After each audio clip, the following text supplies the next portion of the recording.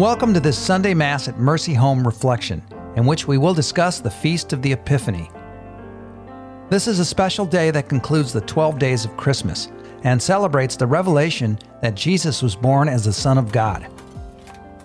Join us as we explore the ways this revelation is seen in the pilgrimage of the three wise men to visit Jesus after his birth.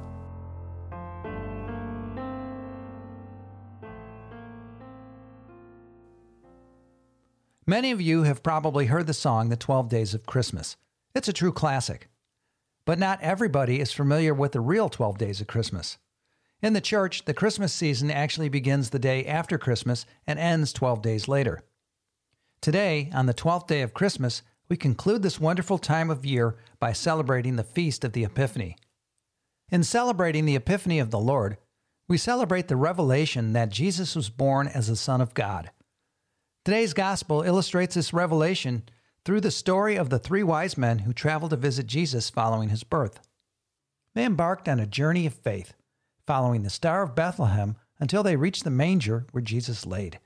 They brought gifts that symbolized their revelation of his divinity: gold, which associated Jesus as a king; frankincense, which was often used in worship and symbolized the holiness of Jesus; and myrrh, a perfume used for embalming, which symbolized that Christ would one day die for our sins. As we start a new calendar year, it's a time of rejuvenation for many of us, a chance for a new beginning, a chance to discover new things and make our own revelations. As the wise men in today's Gospel did, you too can continue to follow your faith throughout this year. The wise men had a revelation that the Son of God was coming, and they were not afraid to follow their hearts. Do not be afraid to follow your heart when you hear God's call.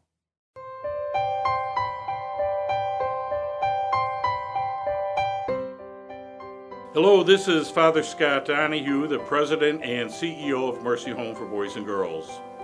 To learn more about our mission of God's mercy and the young people in our care, please subscribe to our email newsletter by visiting www.mercyhome.org/listen.